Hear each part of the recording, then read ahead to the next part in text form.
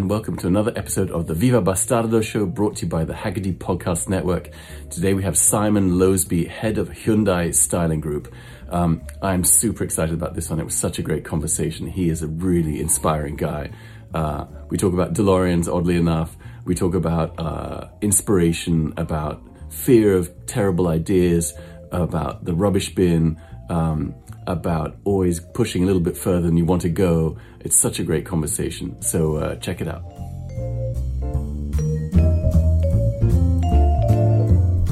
Simon. Good morning, Phil. I am so happy, man, that I'm talking to you. I'm just going to have a small moment of like Elvis fanboy situation happening. For who? For who? Hold on. For you, man. For you. It's just me, man. Come on. I'm this hidden hero. I'm just in the background. Look, well, first of all, man, thank you so much for doing this. And secondly, thank you for ruining my entire year with your Envision. What did I do? The Envision 74 ruined my year. Excellent. We're happy to ruin anybody's year with that. I mean, it's such a fantastic piece of kit. And I feel like, is there any chance it's going to be real, or are these things you can't reveal at this time? This is obviously we can never reveal anything, but what's clear is that the more people that write about it, the more people say we want it, the more people you keep get momentum going. People are like, can they build that thing? Gives us a better chance, at least. It's such a glorious kind of, I don't know, combination of like, obviously Giugiaro, but like the 70s and the peak kind of concept car era and muscle car and all sorts of, I mean, everyone I know, it immediately made me depressed about whatever cars I happen to own. Isn't that awesome? I mean, we were, let's see, how can I be honest about this? We were quite surprised with how well it went as well.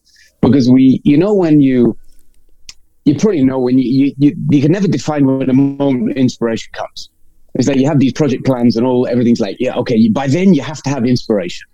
And this one, I have to say, I work with such amazing people. I mean, Sang-Yup Lee, Bomsoo Cho, these guys are so damn cool. And Sang-Yup, he's Korean American. And he's lived outside Korea for so long, but he knows the history of the company. And with Arctic 5, the pony of the 70s was a story for that connection to our legacy. But there was the pony coupe that was never built. It was the two-door coupe. It got to a prototype stage. They even did tooling, but they never built it. And Sang-Yup's had these sketches for years, sometime we're going to do a car like this. And when the Envision, or the N team, our performance division, they came literally, I'll never forget, it was like October, not last year, the year before, and they came to me and said, Simon, look, we need two cars. I said, okay, what kind of cars? All new. We need two. We need one full electric and one hydrogen fuel cell. I was like, okay, this is beginning to sound like fun. Have you got any money? I said, yeah, we have budget. I said, okay, then we can do something. And Sang was like, I think this is the car to do the pony. He's like, this is the car. We're ready for this. We've been waiting for this moment. And he had these little doodles. And and then hands-on Bomsoo Cho and his guys, Andy, just get on with it. And it was this connection of legacy, history, cool factor. It kind of jumps over the generations of being cool somehow. So the old guys like us, sorry, I added you to my group of old guys. The old guys like us are like, it's the 70s. Oh, can you hear me? I can't hear you at the moment. Your microphone's off, Phil. Can you hear me okay, Phil? Yeah, I can hear you, but there we go. Now. Okay. Now you're back. Sorry, you turn my sound. Okay, there we go. Sorry about that. That's all right. It was so expressive, and we were looking at the package, saying, this is it. We can do this. And with people like Bomsoo and his team, Andy and Nat, we had this little direction. And then I'm sort of riding this racehorse at the time. Like, it's going. Just give it a little bit of tweak and it's going to keep going. Did you have no time to do it? Because I often find sometimes in creative projects, the less time you have, the better opportunity for genius. That's exactly the point. That you don't over design. Right. You express yourself. And this car was an expression. It was like, let's just do it. And as it was running, and I remember looking at the clay model at one stage, and it was heavily virtual, of course. We've been checking clay model, tweak it a bit, do it in virtual. And I remember saying to the guy, "Yeah, Dad, watch this and try that." And next time I looked at it, it's done. And I remember saying it coming exactly just to give a bit more shape here. And the guys were having fun. When you've got that momentum, leave them at it. Just let them go. It's like slapping a horse on the back and it's going to go. And we were kind of trying to ride it. And so it kind of went down in all. What was interesting, fascinating, is all generations it went down so well. It kind of all different levels, and whether it's super young, old, very old. It's got because it's enough. There's enough things happening in there that aren't. It's kind of like what's beautiful about it is it's absorbed a lot of different ideas, but you don't necessarily see them when you see it. Yes. They just resonate. It just comes out as its own thing, but you can understand there are influences in there, like Giugiaro and all that kind of stuff, and the 70s stuff and the muscle car, but it doesn't, you haven't over-salted the soup. Do you know what I mean? Yeah, I know what you mean.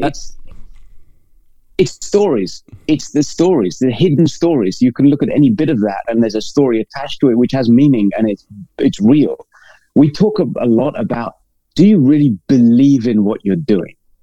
Do you believe? Is there a story? Are the signals right to build that picture? And we couldn't say no to any of the pictures. It's like those signals, they all work. That's it. And I remember when we showed the car at very high level the first time we shown, people didn't want to walk away from it.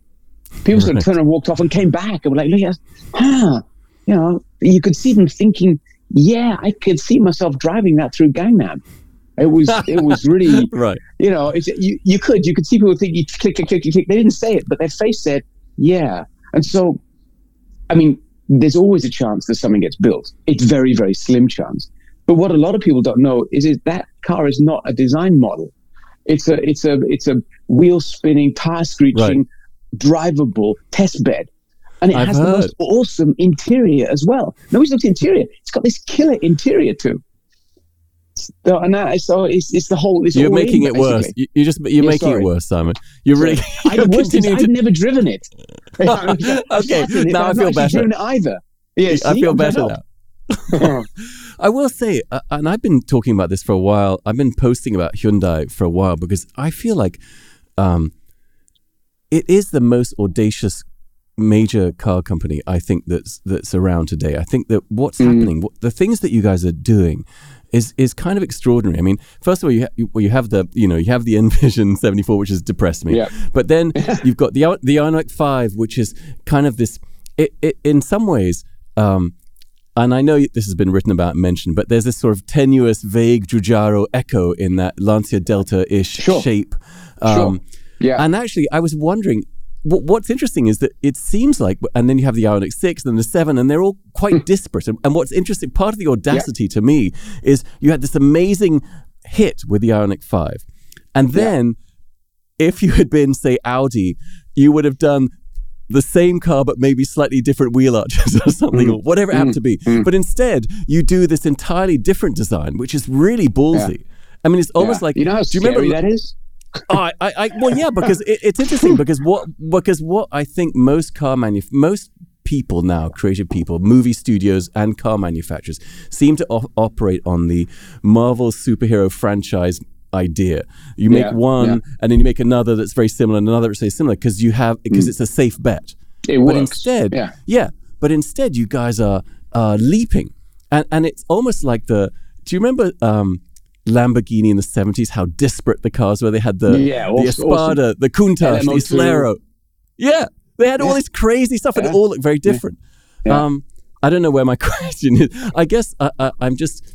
Well, actually, interesting enough, here's one question for you. I know you have a DeLorean. How'd you know that? Hold on. Wait a minute. Oh, I've been watching you for years. I'm going to call all my friends and said, who told Phil I have a DeLorean? Yeah, I've been stalking you, man. And I will say that I love the DeLorean. I think it's a really perfect shape. And I'm wondering if the rear taillights on the DeLorean are sort of an idea of pixels. Is that an idea that's filtered into your subconscious and ended up in the Did somebody DNA tell you that straight? As well? No, I made that up. I made that up myself. Because that is, I mean, pixels are really, I mean, sounds crazy. This is really important to us. Pixels is, we have like this cyberpunk lineup of Ioniq cars, 5, 6, and 7. Coming back to what you mentioned before, it's all about taking a car towards the lifestyle of the consumer.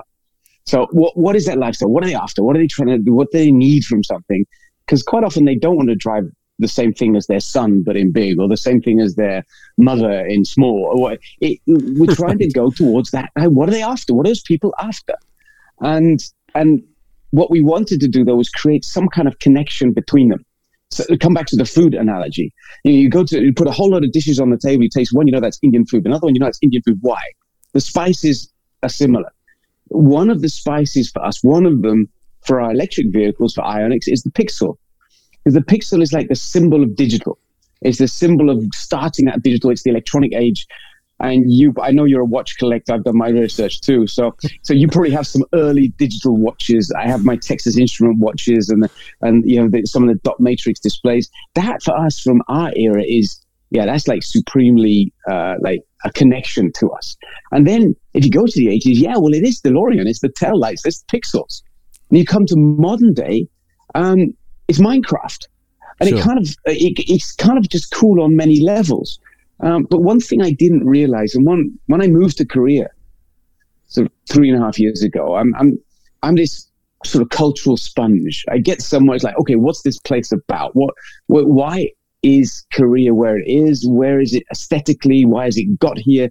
So with the design team in Namyang and in the headquarters in Seoul here, I said, guys, can you just bring pictures, 20 pictures each of what defines Korea for you? What is Korea about? And what, we had this rule. Of course, a lot of it was visual, but a lot of it was culture and history and stories and so on. And a whole lot of it was Hangul, the language, was typeface. And that fascinates me because it looks so damn different. Yeah. It's circles and lines and squares. One of the letters in Hangul, Myum, is a perfect pixel. It's the only language in the world that I can find that has a pixel in the language. Now, if you research the language, you go back to 1443, when King Sejong decided this script is too complicated. I'm going to democratize language and design an alphabet.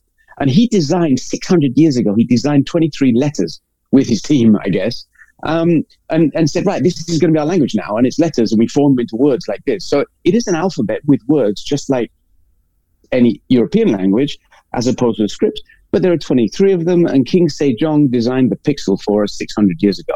So it's kind of distinctly Korean thing, and Korea is so digital anyway, and so the pixels, the DeLorean, it kind of fits our story. And that's when we were born as a company in the early 70s. And when we were going from mechanical watches into LCD, and I have this beautiful Texas Instruments LCD watch from like 74, and then into LED displays. So that was when we were born. And it kind of connects to our roots and our legacy. So we kind of, one thing we like to think of, somehow shape that future with a legacy. So legacy for us is a very futuristic thing.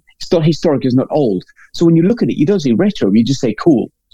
And that's what Vision 74 was really trying to do, and seems to have tickled a few people in the right places where they're kind of happy with it. So I have to say, it's great credit to. Well, because like I said, man, the thing that's glorious about that is you don't see influences when you look at the car. Like I find often when people do things like that, you can point out parts of other cars. You can see, you're as I used to say when I used to work in advertising, they say, "Excuse me, your strategy is showing," and and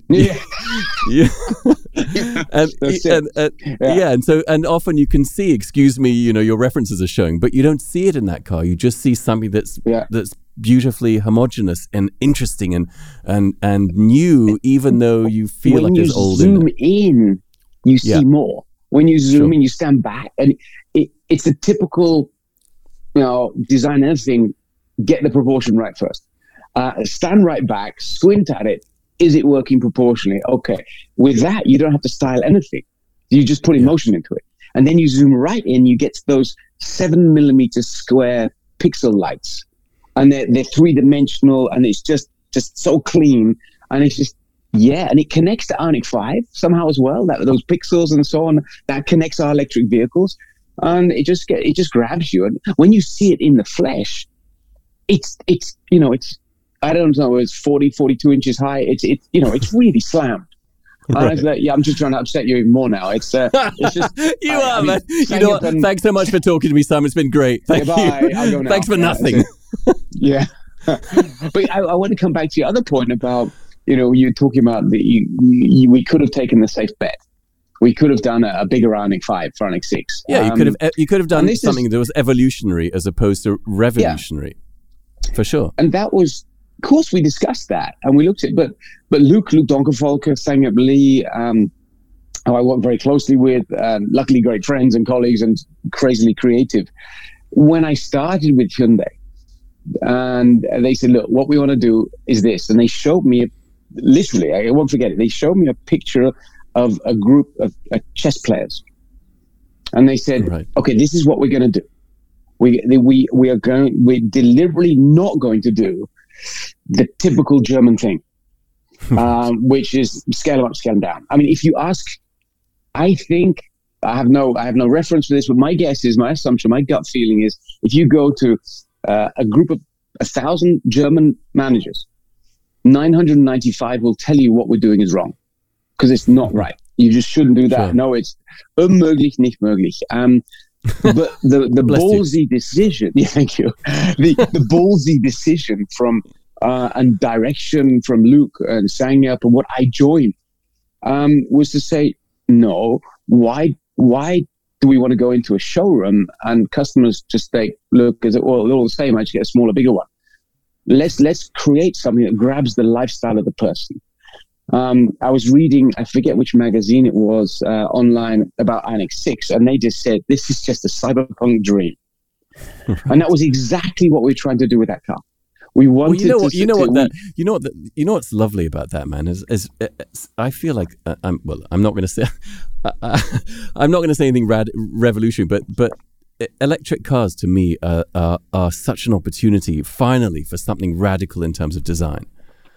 Mm-hmm. And so True. The Ioniq 6 is because of the wheel, the skateboard architecture, etc., which all that sure. stuff but and that's why the Ioniq 6 is so exciting, because it's so unusual. And actually, you said something in an interview. You said something, Simon. I put it to me, probably. I put it to you, sir. Yes, well, it's very interesting. Please approach the bench. Objection. You said. Just this afternoon, I looked at the external work of our European team. My first reaction was no on a proposal. And I thought, wait a second, go back. And the reason I'm saying no is because I'm uncomfortable with something I hadn't considered before. And I think that's super interesting, because I think that there's this basic human instinct when you're confronted with new things. It's almost like it's like the white cells reject it. It's like an infection. Yes. And they reject it. And so when I looked at the Ioniq 6, I was like, oh, that's just weird. And then the more I look at it, I go, there's really interesting, but there's all sorts of like Tatra stuff in there, and the thing that actually struck me as really audacious in the smallest possible way was that there is no logo on the steering wheel. Yes, because because for a company, thank you for noticing. Because having worked in advertising, I know how hard it is for companies to give up the idea of having their logo everywhere. Yeah. So, how that came about. We were in a presentation of the interiors, and it was either Ioniq 5 or Ioniq 6, and we have this like incredible chairman. Our main man is and he comes to see us once a month, and we spend time with him once a month, and that's a great opportunity to get it very wrong or very right. And we sat there, and he said, he just looked, he said, everybody, do we need to do that? That's amazing. And he's the one who challenged it. And a good point. He's the one disrupting it. He's the one saying, wait a second, do we need to shove our brand down people's throats? Or do we can we be more understated about that? And just have something where people say, oh, wow. And then we worked on what do we do instead?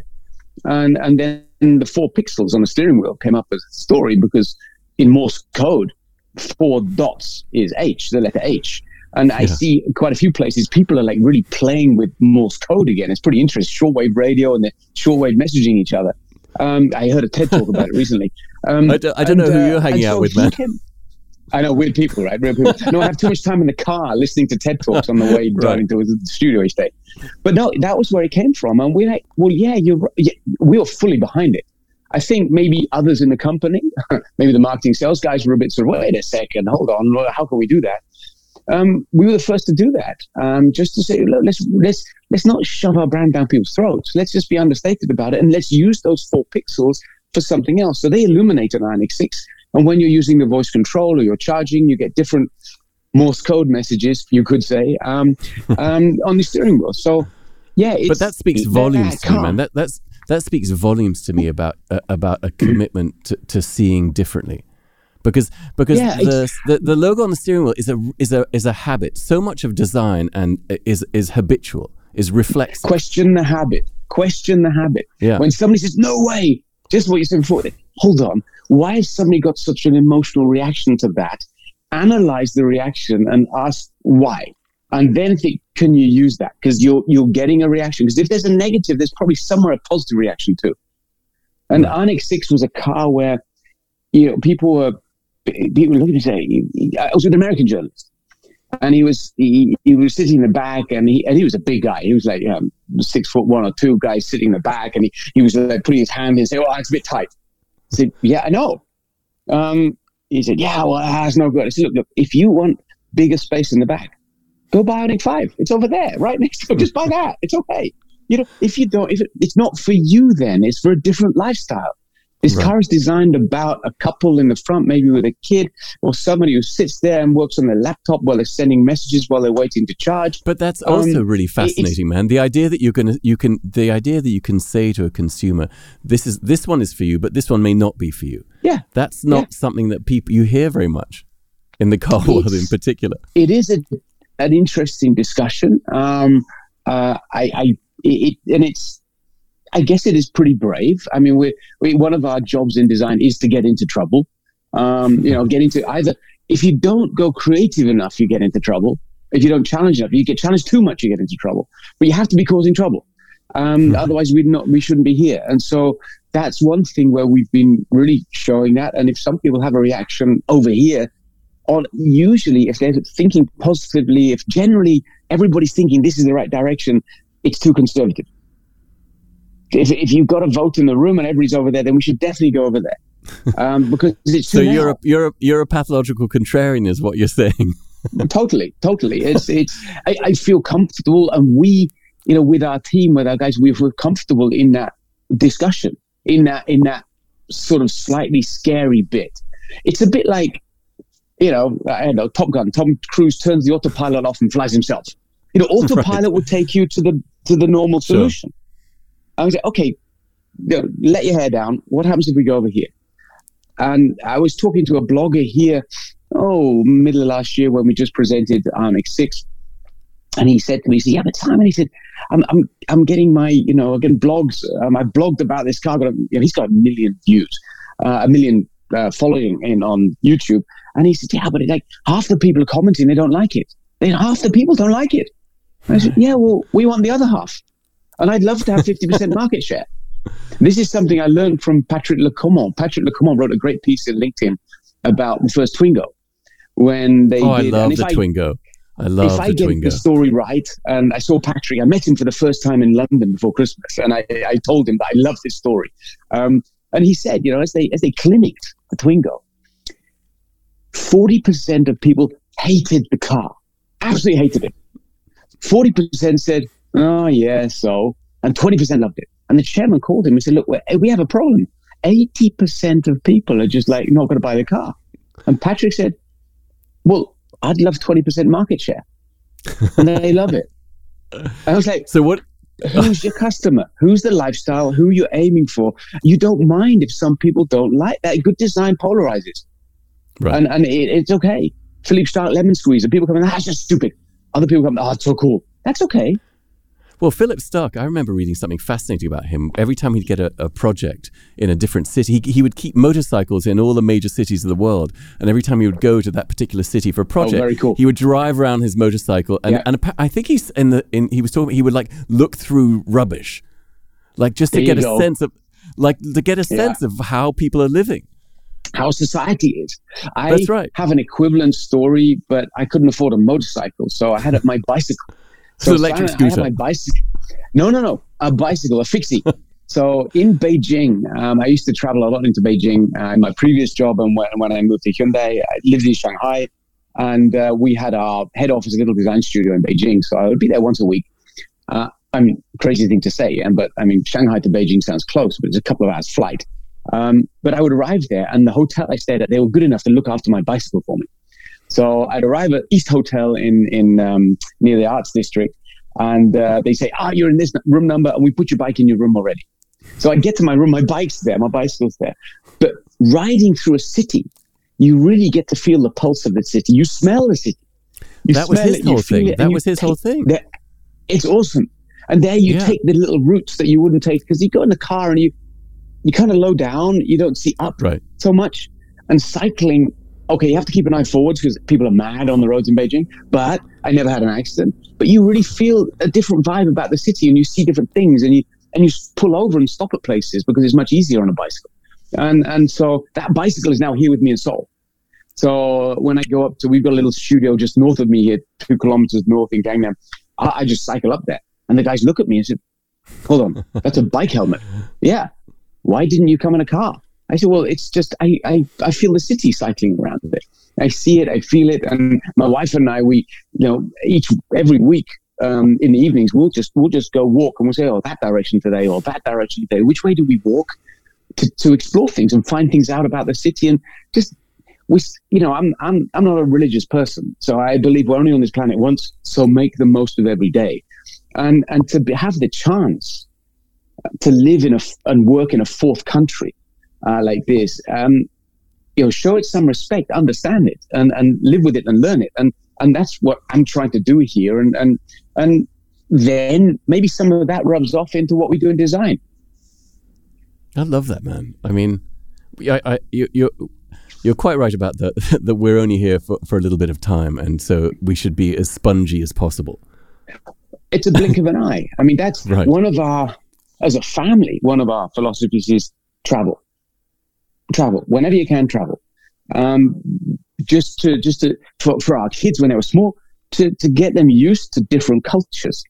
But I have this discussion with HR quite often, but that just because somebody thinks differently doesn't make them wrong. They just have a different background behind making that decision. My wife's German, but she's okay. But you managed to live with that. That's right. You accept the failures, It's like, I hope she's not listening. But you accept. And I had this in my previous job in when I was working in China for Volkswagen. I would go back to Germany and they tell me how wrong I was. I said, guys, you, just because you're a Niedersachsen doesn't make everything you think right. People have a completely different history and background. It's just different. And I remember we had a fantastic color presentation. Now, one of the people I work with and have done for the last 15 years, she's called Diana Kloster, and she's head of our color and trim team. I used to work with her in Hyundai very closely, in Volkswagen very closely in China. And we used to joke that, we're so close. We work so close together in China so long. So we can't survive with only one of us here. We have to both leave together because, it'd be no good. Actually, funnily enough, we signed for Hyundai on the same day, but that's another story. But one of our presentations to senior German management back then, and it was in Beijing, we had a big presentation, and we were presenting exterior colors. And one of these exterior colors was this gold color, which if you know Germany street scene, it's different shades of gray, white or black. And gold is just simply wrong. It's just wrong for German things. And so as I got here, our head of engineering, who's a great friend of mine, Uli Hackenberg, he's like, Simon, come on, there's no way. I said, wait. And I had on my way to that meeting, I photographed everything gold on the way to the meeting. It just out of my window, my taxi on the way there, printed it all out straight away. And when he said that, I said, watch this. And I just had a block of A4, like what was it, Bob Dylan in one of his songs where he had the lyrics. That's right. And I just went through it. Said, this was here and this was there and that was there and this is a temple and this is on the way past. These are the pillars of this. Ulrich, we're not saying it's right or wrong. We're just saying this color has a story in this country, which is normal and natural. In Germany, those photographs would have silver objects or stainless steel objects. Here, there's gold. And he said, And I presented that then. I remember I had such luck to work with Walter de Silva. And working with Walter, and he used to set up once a year a global design conference in VW Group. And he asked me to give a presentation at that about anything. He said, Simon, could you make a presentation? And we had the design leadership of the whole group. And these guys, they're a phenomenally talented group of people. And I was honored to be part of that group. And he said, can you make a presentation? And I said, well, how long? He said, how long do you want? I said, okay, up to me. I said, what about? He said, what do you want to talk about? I said, oh, okay. So one of the topics was the color gold. And I took out the China Aviation Authority magazine, which is on every domestic flight in China back then, the CAAC magazine. And I also took a copy of the latest GQ magazine. And I held them both up, and there was a watch advert on the back of both magazines. And on the China magazine, it was a gold watch, and on the GQ, it was a stainless steel watch. And I thought, this is interesting before the presentation. I went through and counted up in each magazine how many watch adverts there were. And there were 15, it was like a dream. There were 15 watch adverts in both magazines. And this was my benchmarking study, I think we call it. And so then I counted up how many of them are gold in each magazine. And in the Chinese magazine, 12 of them were gold or had items of gold on that watch, and only 3 were silver or black. In the German magazine, only 3 were gold. 12 were silver or black. Right. I said, and so gold plays a different role. It's still the same design. It's just the lifestyle of the consumer who's come up through different education and different things mean different things to them. They have different influences. It's just something that's attractive in that region. And somebody said, well, what should we do with that then? I said, well, if I were Apple, I would do a gold iPhone. Everybody laughed. It was like, yeah, you must be mad. Apple do a gold iPhone. No way. Because then about 18 months later, Apple do a gold iPhone. And if I went to any design presentation in China to journalists or public, at one stage I would say, stop. Okay, everybody, please hold your phones up. Hold up. Everybody hold your phone up who has a gold phone. It was my little survey each time. And back then it was like 80%. If you go now, it's only 5% or 10%. Things have changed. Things have moved on.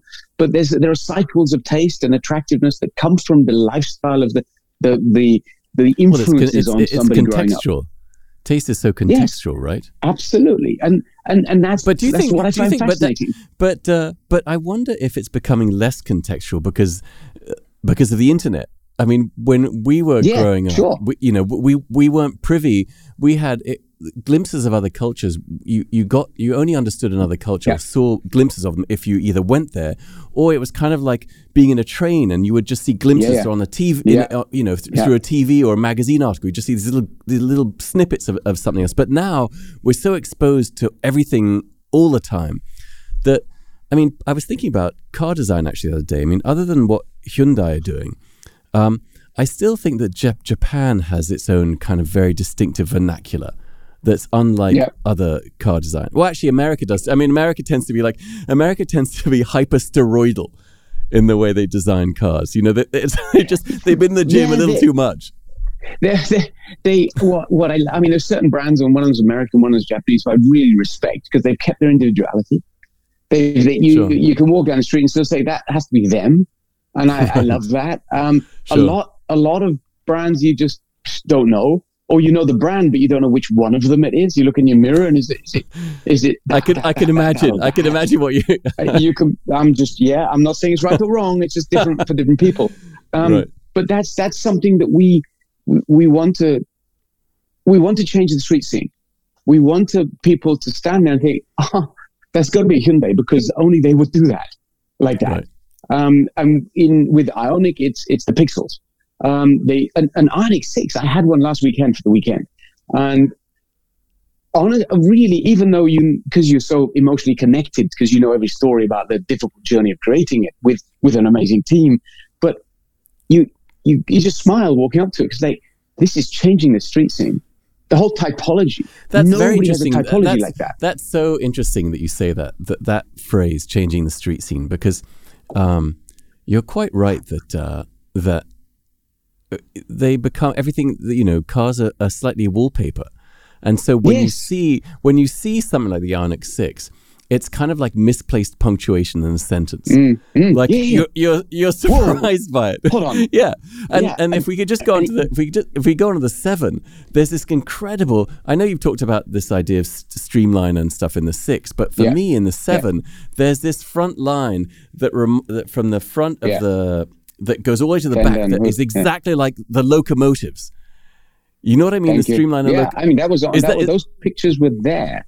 I mean, we deliberately and very early said, okay, Ioniq 6 is about streamlining. It's about the 1930s, 40s, 50s, when engineers started understanding how to flow through the air and what shapes you need. It wasn't quite optimized, but that was at the start of the project was, okay, how do we make sure we are visually efficient? So it looks like it's efficient as well as being efficient. There are a lot of incredibly efficient vehicles out there today, but they look like the normal car. So how do we do that and really make it work? So at the beginning of Ioniq 6, I had a t-shirt made that said 0.1x. And everybody said, we'll never get to that drag coefficient. I said, I know, but let's give ourselves a target. And then as somebody asked me a while ago, they said, well, basically you failed with 0.21. I said, yeah, but I'm happy failing at that level. That's okay. I think you seem... Then for Ioniq 7... Sorry. Go on, man. Sorry. Go on. No, you go on. You go on. You're in the middle. It was 7. We took those principles into, okay, we have a 3-row SUV. It was a big SUV.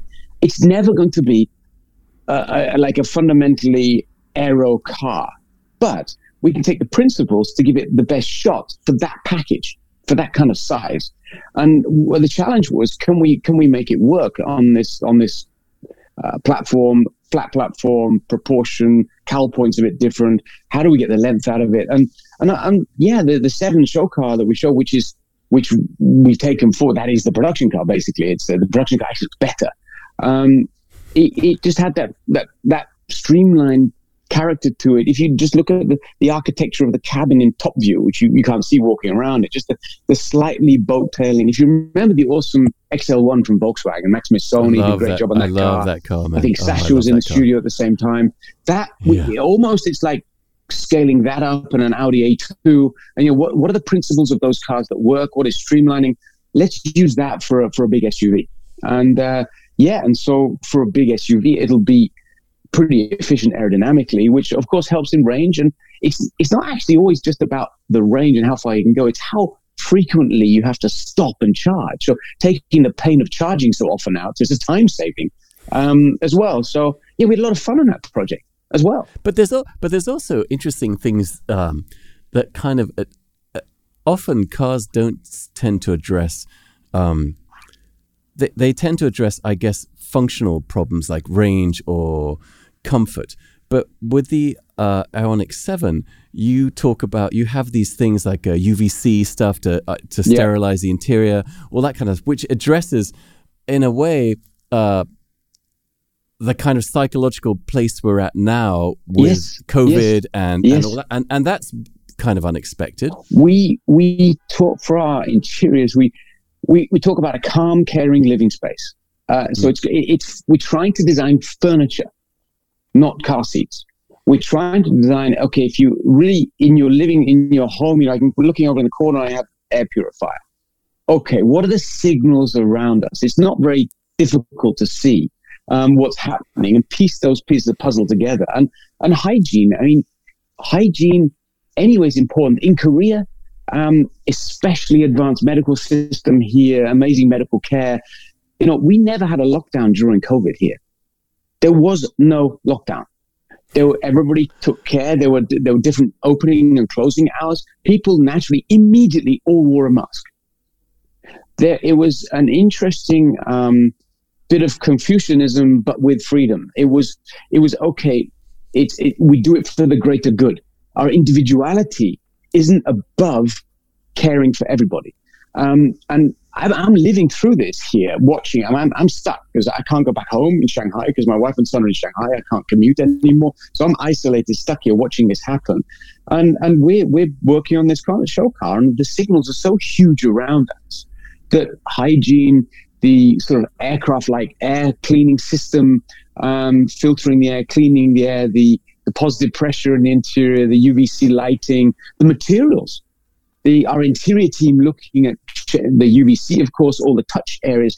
Quite often they're transparent because then you can shine UVC through them and they're sterilized from the inside. And then our color team, Diana Kloster and her team, Miss Hong, doing the colors for that car. The wool is woven with fine elements of copper. Now, copper is a natural bacterial inhibitor, and so and the teams are on it. They're like, okay, what have we never done before that we always wanted to try? You should also how much throw more in trouble can we get into? You should have an optional Faraday cage. Well, there you go. Well, basically, cars are Faraday cages. I mean, they are Faraday cages, pretty much. I mean, that's why you can drive and get hit by lightning. That would be interesting, though, because there's this obsession with privacy, internet, all that kind of stuff. Maybe you could activate the Faraday cage. There's a button, and then no one could block everybody out. I mean, these are the kind of conversations that I love having, where you from a joke, you realize there's a serious potential in that. There's a signal in that. Right. I was talking to Ellen, my wife, yesterday, and I was saying, do you remember? Because I love talking about signals. When you see something, or you have this funny conversation, you suddenly think, hold on, why not? And I was walking down Highbury and Islington in London. It must have been 97, 98, something like that. And we were just going down to see friends there who live down there. And I heard a phone ring. And somebody about 10 meters in front pulled a mobile phone out of their pocket and answered the phone. And I'm like, Elle said, what? I said, that's the future. That's it. It's like, she said, what? It's just a phone ring. I said, no, but that's going to be everywhere. And this was before mobile phones. This was the first time I'd ever seen somebody answer the phone walking along the street. Now everybody you see's on the phone. But that was when these trigger moments. That was extraordinarily Nostradamus-y of you, man, I have to say. Crazy, right? But this talk about Faraday cage or the talk about hygiene, when you start saying, why not? Right. That's the environment we need. We love creating. We have these stupid discussions which take you into a very, very serious conclusion, and because you just try, you let your hair down and you try something, and then we're back to Envision 74. You are not a man who's afraid of the rubbish bin. Oh, I love the rubbish bin, of course. I mean, Sir Ken Robinson, his TED talk is one of my favorites. Man, if you're scared of getting it wrong, that talk about do schools kill creativity? Yes, kill creativity. Is iconic. I mean, that's one of my all-time favorite. And he's kind of like Moses dispensing wisdom. It's extraordinary. It makes me speak. The great thing about it is so astute, but also so humorous. And if you can bridge a really hardcore, difficult topic with humor, you win. Because you open people up to it. Yeah, because it's the soft delivery system. Yes. Yeah. So you're busy laughing. Yeah. You're laughing, and then you're going, "Oh, hang on a minute. This is incredibly true." Yeah. This is really big. Yeah. Yeah. And when he talks about the people, go on. No, you go. Sorry. I was going to say when he talks about the professors dancing uncontrollably. And you look at him there, because I think he had polio, right? And he's like, his knees and everything, he's like, obviously it's not him. And it's so humorous. It's brilliant. Yeah. But talk to me about the rubbish bin, because I think that I think this gets spoken about a lot. The idea of, I've always found from an artistic standpoint that accidents and failure are the kind of the gold mines of genius. If you're okay with it. I mean, I have to flash back to, Sir Ken Robinson. The only reason I know that video was because Peter Vauder, who's at VW in the studio in Potsdam, he said, "Simon, you have to watch this, you'll love it."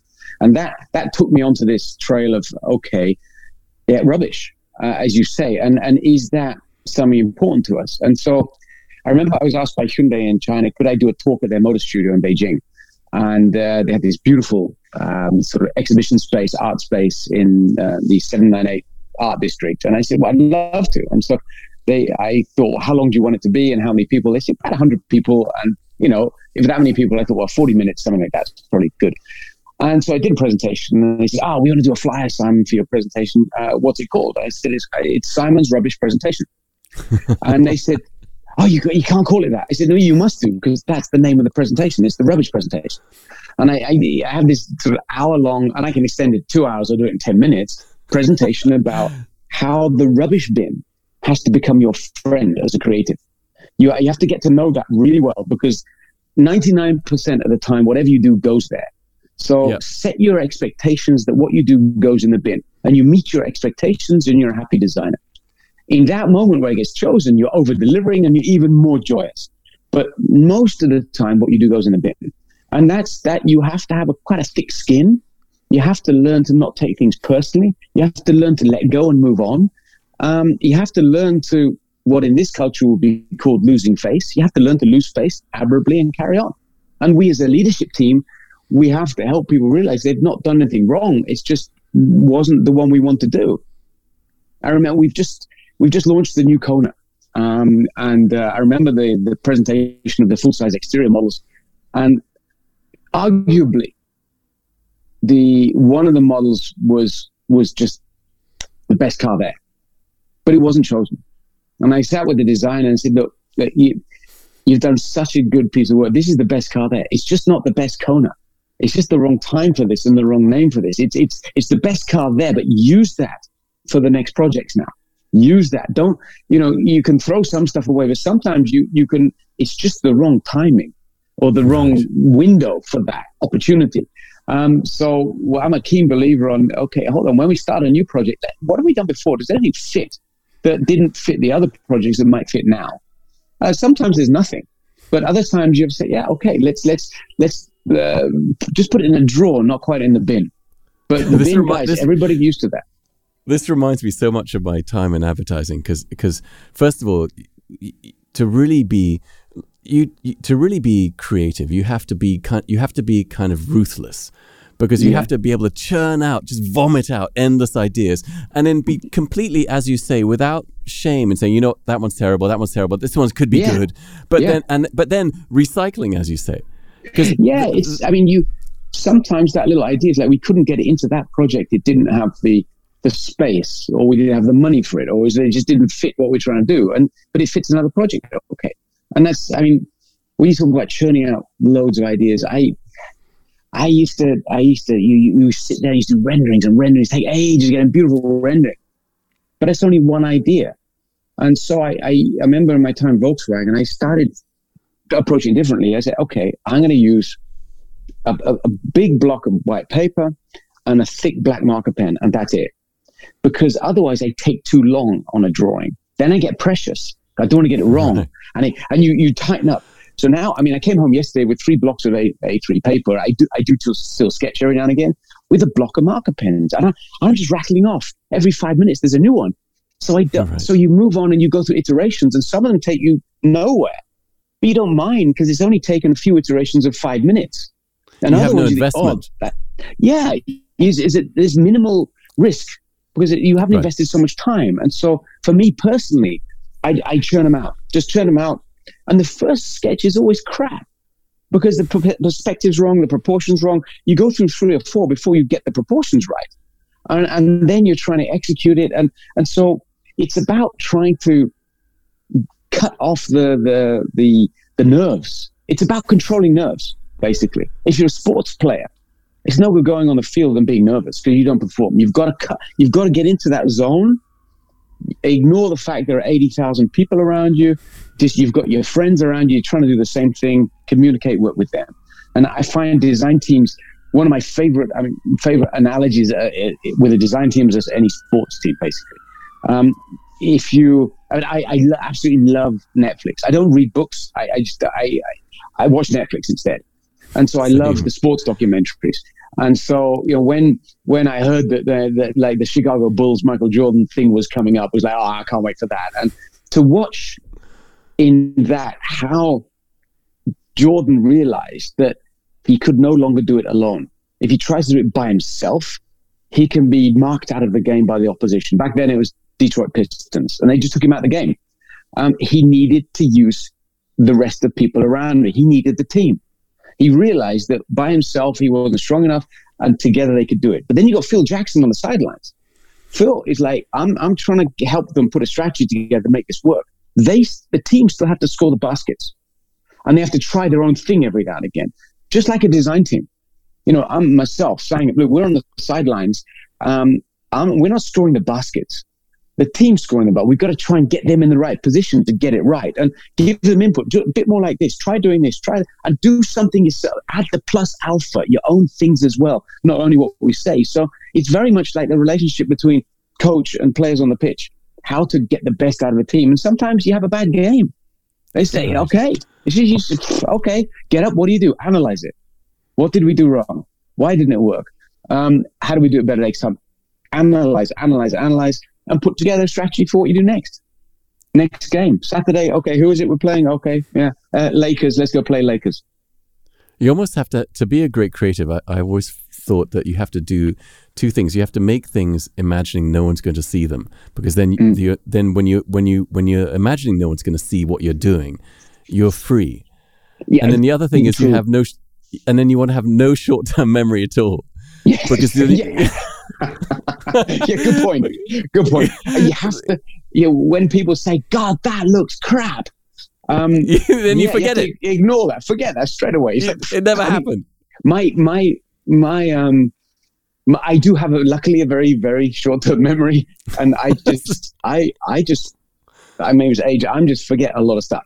Maybe it's selective memory. No. I'm exactly the same way. It's stunning when people will call me and said, I sent you an email. Did you see it? I say, I can't remember. And then they say, hold on, they check. They say, oh yeah, you answered. I say, I answered. I say, wow. Man, I can't tell you how I say? Was it intelligent? Yeah, exactly. Did I agree? This happens to me all the time, man. It's horrifying. The lovely thing about that is you don't have any baggage. It's like it's dealt with. It's like Sanyap and I were talking in the lift the other day, and he said, if we add up all the cars we've done in our careers up until now, or we've been involved with, we're probably involved with more cars now in parallel than the rest of our career put together. Because Hyundai and what we're doing is so phenomenal globally with everything that's going on. But to do that, you have to rely on your teams. You have to give direction, give space. Give it a zone, expect something extra. And it's if I thought about it too much, I would just be so scared every day. And I am. So it's a good thing you can't remember anything. Exactly. I can't remember how I felt yesterday, so it must be okay today. It's like a fish in a goldfish bowl going across the other side. Boom. Oh yeah. Cool. There's a window. It's actually my wife will take advantage of that. She'll be like, she'll say, we talked about this. And then she'll see the look of terror on my face. I'm like, well, we did? She'll like, yeah, you said you agreed. Yeah. Well, did I agree? Good. Yeah. Did I? Yeah, it's scary, isn't it? But that's maybe the age we got to these days to say. Yeah. But it is maybe an advantage, but it's certainly with car design, it's, you do have to, as you say, if you have the rubbish bin, coming back to that, you have to not worry about that. You have to get used to it. It's the threat of anything you do could change anytime. And, some of the best cars I've worked on have stopped. And not because they've gone in the bin, not because they were bad. It's just that there's a biggest picture behind everything. Right. And a lot of us, we don't know the big picture. There are decisions that our leadership have to make that we will have to act underneath those decisions somehow, but you don't know the full story. And that's the way it is. I can accept that. I put it in a box by the window and forget about it. It's done. God, you're a remarkably elastic individual. Well, yeah. As I said one time, I'll never forget. I was at a table. I was in Autostadt in Wolfsburg there were two. If things long enough ago, I can tell the story.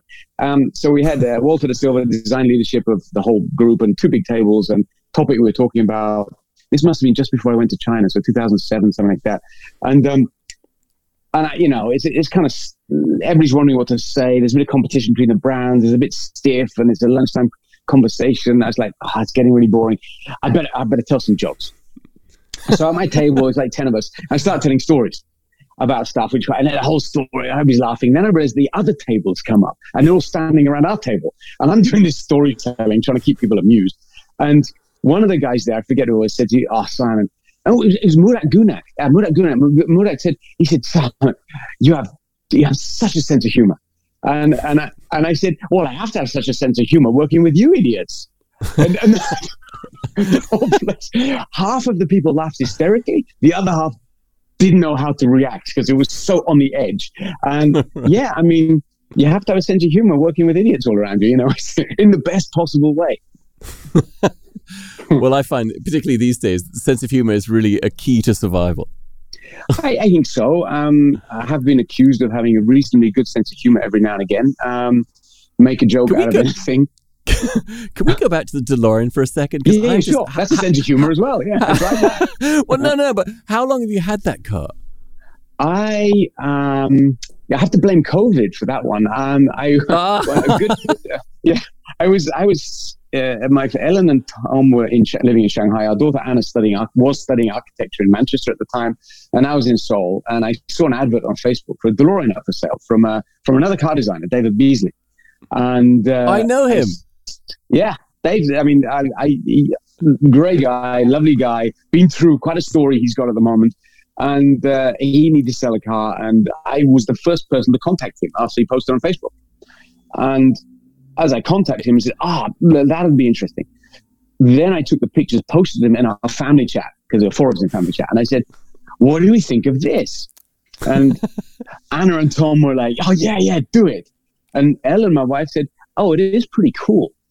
And I was like, the door's open on this one. There we go. That's all you need. That's all you need. That was it. To quote Tom Cruise in the first Top Gun, I saw the shot, I took it. That's it. I saw the shot, I took it, and that was 2000. Must have been 2000. It was early COVID time, so obviously March 2000, I guess. But the story of that purchase goes back to probably 1978, 79. Because I just started my secondary school, and the same school my brother was at in the Midlands in Warwickshire in England, and got home one evening, and we're having dinner with my parents, and my dad says, well, how would we feel if we moved countries? And I was like, wow, well, that'd be kind of cool, new set of friends and that, and we'll keep you in the same school, but then every holiday you'll fly back and forth, and we moved to Northern Ireland, height of the Troubles. And yeah, my dad worked for DeLorean back then, and I had no idea. So so me, I as a little boy, as like a 10, 11-year-old boy, my dad would take me to this field and say, like, there's gonna be a factory here, and it's a field. And then each school holiday, I go home, and more would be built. And so there was a kind of sort of personal attachment to that. And the story of that. That's amazing. Yeah, it's not a kind of, man. That's an amazing. That's an amazing kind of and it's a glorious thread that's I mean, it's so funny how things will happen to us when we're kids. And then then they resolve themselves when we're grown ups. Yeah. And it's we're crazy lucky to be able to do that. Yeah. And so that's we feel incredibly fortunate that we can make that decision and buy the car. I mean, it helped David out as well. David, if you watch this, hello, all the best. Hope you're well. I think he's up in Gothenburg at the moment. But that was fun. I mean, then the fun thing is, it's COVID. I'm stuck in Korea. Everywhere's locked down around the world, and you're buying. So where's the cars in England? No, it's in Germany now. So it was in England. It went to my parents first. So my I think David dropped it off of my parents, and it was like a very hygienic handover and no contact and so on. Sit in the garden discussing it at a distance. And so then thankfully, thanks to my dad, we did a whole thorough load of work on it. It didn't need much work, but we thought we just reconditioned the fuel injection system and so on. 5-speed? Yes, 5-speed manual. Yeah. So did a lot of work on it. I think I think it's just it's such a perfect design, that car. The balance of it, the details of it. And it's one of those cars, and this is one of the philosophies we have now with Hyundai, is, are people going to want to walk up and say, wow, what is that? Or, a story about Ioniq 5. I was in Manchester last summer. Our daughter was graduating from university, and booked in a hotel in the middle of Manchester, a great place, right in the middle, so no parking really. And Hyundai UK, thank you, Hyundai UK, had said, do you want a car whilst you're in England? And I said, are you serious? He said, yeah. Well, this is the perfect chance to have an Ioniq 5 for a few days. And so they delivered this Ioniq 5 to the hotel. And it's a busy street, and there's a Ford Transit van with the doors open. This guy delivering boxes. He's kind of salt of the earth. And I walk out with some bags. I'm loading up the Ioniq 5. And this guy puts his boxes down, comes over to me and said, that thing's a spaceship. You know what I love about the Ioniq 5, man? Is that line. That line that cuts across the door. It's just... Look at the precision in that. Look at our manufacturing guys, how they've got to that sharpness and quality. Real respect to those guys. Absolutely. But that's the thing, man, is that, first of all, that line is it's such a commitment to the idea, to the design of it. But also, as you say, when I see that kind of attempt with other brands, it always somehow feels cheap in the execution. And I don't know what makes it. I don't know what makes it not. It's reduced. It's simple. There's nothing else going on. It's just bold and straightforward, and the actual attention in it, the way it reacts to the wheels. It's just you can put a line on a car and it doesn't work in the scenario. And what the guys did on that, and I wasn't involved in the earliest days of that project. I sort of took it on halfway through as the main creative phase was done. But the tension in the lines and the way they relate, it just fits on the car very well. And all the volumes, it's kind of monocoque feeling to the car. And it just, it does work. And I think your word's really important, commitment. It's such a commitment to okay, nobody's doing it like this. And that's right. And it just over to the front wheel. As you follow that through, it matches what's happening on the front. There's no other triangle on the exterior. It's just pixels. The other bit, though, my favorite bit in Ioniq 5 is the tailgate shut line. If you look at the C-pillar coming down and the glass coming across, and you have the surfaces come together and the shut line is on the edge. Yeah. I was like, I was in the virtual reviews going through with our digital team and the manufacturing guys. I asked them to come, guys, are you sure you can do this? Because normally the side panel will come up, wrap over, and then you have a shut line. And we just went straight to it and put a line down. It's almost like putting a putting an exclamation mark at the end of a sentence, like, bam, this is the corner. And they said, yeah, we can do it. I said, and they brought the sections. They said, yeah, look, this is how we press it. This is where the spot welder goes inside. Here's the details. Like, you guys rule. This is awesome. Because and they did it, and there it is. It's just crisp, man. That car. Just it's clean, FYI, it's crisp. That's my next car. It's coming up. I have to. My lease is up on my current car, and that's going to be the next car. Please do it, man. I'm so excited. But you know what I love is the part I love. God, I feel like we're just nerding out. The way the hood overhangs the lights slightly, and it's a little bit like Alpha SZ from the early 90s. Oh, the monster. I used to have one of those. No. I've had to V6. Yeah. I've had all manner of weird cars, man. Excellent. But it's like a really crisp evolution of that kind of idea, but better. And I don't know, man. We're hoping it's kind of timeless. It just sits there, and you see it go past, and it's like, ooh. That plus Ioniq 6 go past. Again, they're just they're cyberpunk. They're doing their thing. Right. There's a legacy. There's a story. My daughter rang me up from Manchester. She said, "Dad, you're not going to believe what happened today." I'm on a double-decker bus, and she's with a friend of hers who's studying fine art. She's studying architecture, and her friend says, "Anna, look at that car! Look at that car!" Ioniq 5. Right. She said, "Dad, it was Ioniq 5," and it makes, the whole team involved, the company, everybody involved can be so incredibly proud of the work to pull that together. It's such a big effort. And to be able to just get in the car and plug in your coffee machine or plug in your hairdryer or whatever, it's just that lifestyle, move the console back and forth, zero gravity seats. It's not just, it looks great. It's got so much depth in the product of user focus. Of course, safety is the first paramount priority for us. Any Hyundai we do, it's got to be safe. But then what is the user experience? How do you support people's lifestyle? How do you make sure they feel at home, but not doing it in an automotive way? Do it in a living space way, in a furniture way. And that's what we're trying to do. And when you sit in that car, it just, you're not in a car anymore. You're in a form of mobility which is different. And I had a rental car Are you going to have those rotating seat things in the 7 that are in the, or is that's all top secret? You can't tell you that. Can't tell you that. Okay. Please just make a wagon. Please make a estate car. I'll quote you on Make the Wagon. I had a fun conversation with the head of European team yesterday, and he was saying, wagons are really important in Europe. I said, Thomas, go ahead and make some. Just come up with our job as creatives is not only do the project we're asked, is to do the extra, like the silly, crazy conversation. Do that, show that. Let's see what it means to us. And we have a lot of those projects running because we have studios, and we have Haksuhar in America running the US team, Thomas Berkler and his guys in Europe. We have Minchalku, China and India. We have a Japan team as well. We have teams here. Guys, what does your region need? What's new? What are the differences between what's happening in your regions compared to the global stuff? Is there something extra we need? And that is really powerful for our creatives to every year come up with a few projects which are not on the list. Just say, what do we need? Just scare us. And sometimes it'll happen. There's one which will be coming out, I think, next year in the States, where both European and American teams did an extra project. It was the same thing. I was like, well, let's do it. So we can help communicate that internally and say, look, we got this idea. We know it's not a project, but think about it. And that project, everybody thought about it. Let's do it.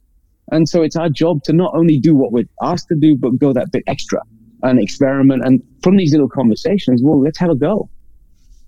Well, there's a long history of that, right? The Sunday, exactly. the Saturday Club who built the XJ 220. There we go. That's it. I mean, those we don't have the Saturday Club. We have a Monday, Tuesday, Wednesday, Thursday, Friday Saturday Club. It's a 24/7 club. But it is.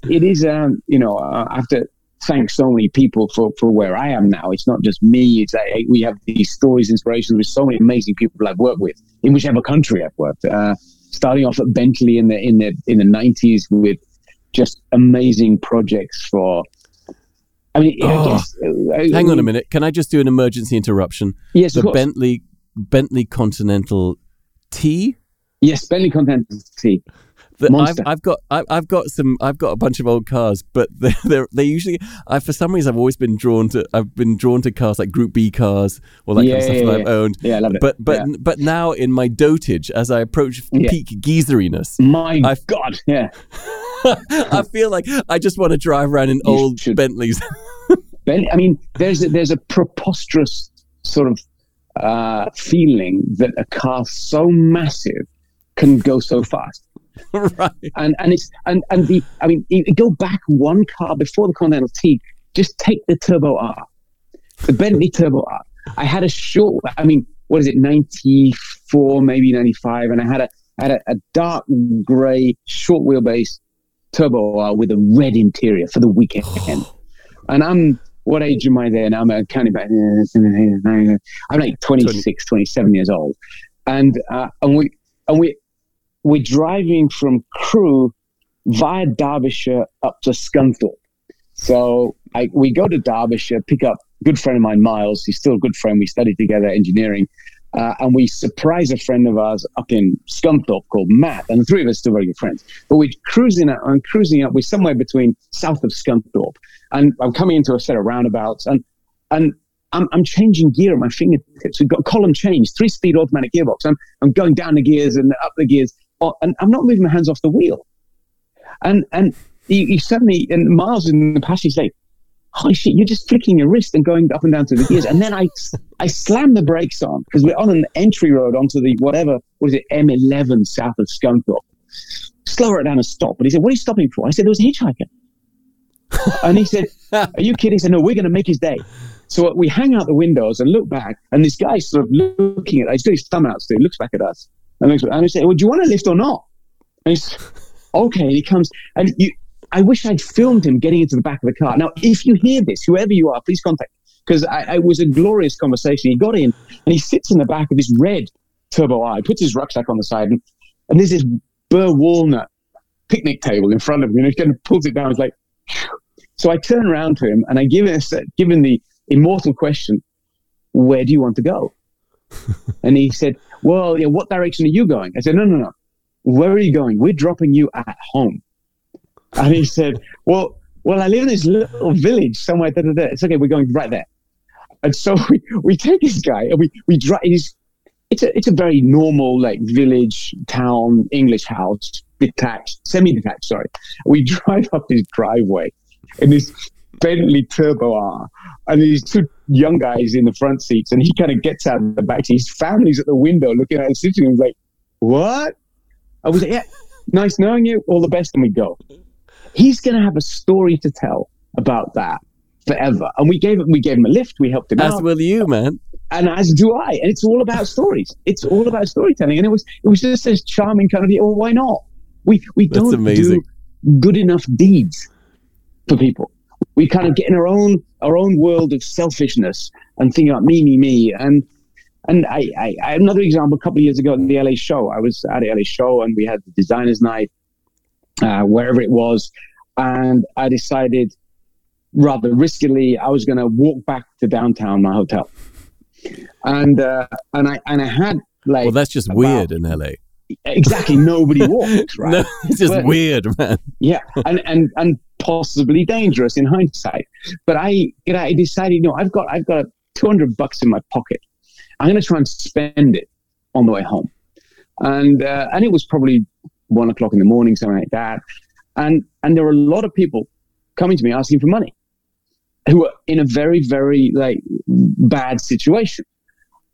And I decided I was going to give every the chance to tell me about their situation and how they ended up where they are and why. And then I'm going to give them some money.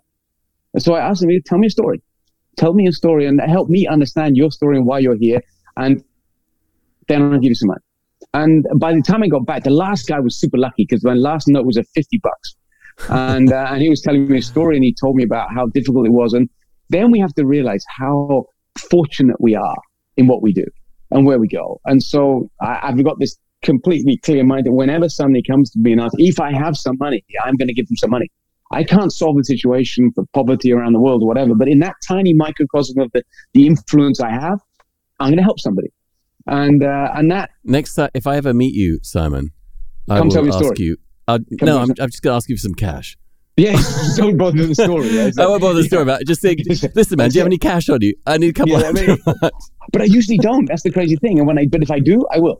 And that's, I guess, with all this, we're lucky living in 4 different countries and working here and with amazing opportunities. But there is the flip side. It's like, look, if we can do something, let's try and do something. And that's, that was, part of the, like, giving. My wife works for many charities and works in kids' education, actually about nature. Helps kids understand how important nature is to us and so on. And that's really a flip side for me when we talk, really seriously about sustainability and circularity and what's happening on the planet. We're only here once. Our kids look at me and say, Dad, your generation messed things up. What are you doing about it now?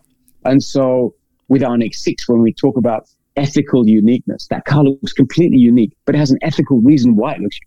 We're trying to use less energy. We're trying to give it a streamlined form. It can go further, use less energy, all the materials we use. That's all part of storytelling, but for a reason you can believe and really believe what you're trying to do. Well, they're functional stories.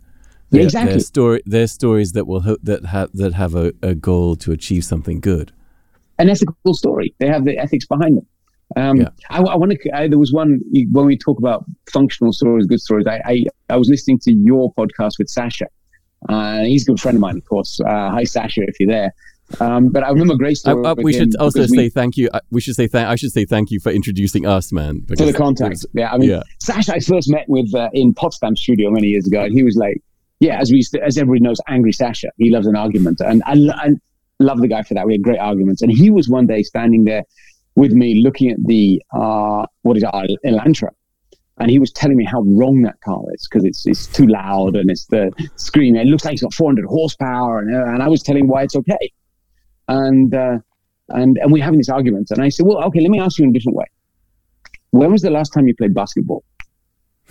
He said, what do you mean? I don't play basketball. I said, okay, well, hold on. You're wearing basketball shoes. You like the look, but so you're lying to me because you don't actually play.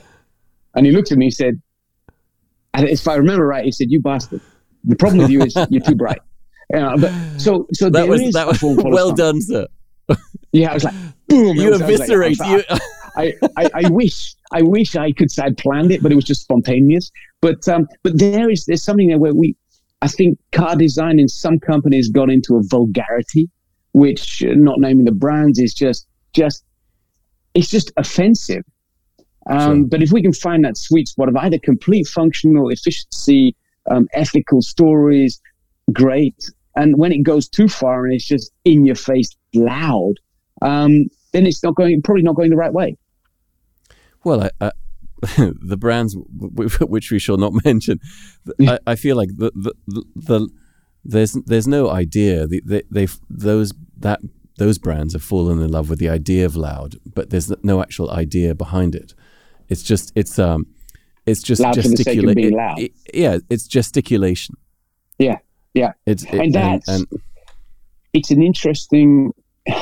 I often consider cars in terms of, if I'm driving it, what will the reaction to it be from other people? What are they thinking about me as the person driving that vehicle if I'm the owner? And there's that was really interesting when in my time Rolls-Royce and Bentley back then, where you could drive a Silver Seraph or a Bentley Arnage, and basically the same model, the same car, but with clever detailing, gives each brand their own positioning, but we had to share the body shell. And the Silver Seraph, it was quite amazing how often people would just give me the finger. I don't know but not in a Bentley? In a Bentley, you'd sit and people would just look and just go. Right. Just, and you take the psychology of that scenario and think, okay, so what are people what are our customers? What questions are they going to get when they get out of the car and somebody comes to them, or when they're driving the lights up? How are people going to warm to them? Have they made a great purchase? And when I think about Hyundai and what I'm sort of amazed to be part of this journey that Hyundai is on at the moment, how sort of acceptable we are, how Korea globally is this kind of really attractive outside bet, because we've never really, we're kind of comfortable as a nation, we're kind of in there and everybody will like us. Just look at music, whether you like K-pop or not, K-media, incredibly successful globally. There's this Korean wave around the world. And I guess Hyundai's part of that. And then so you're not offending somebody with the brand. And when your design has such a story and such a depth of functional sort of correctness and functional support, you become, and you've done it for a reason, you become incredibly attractive.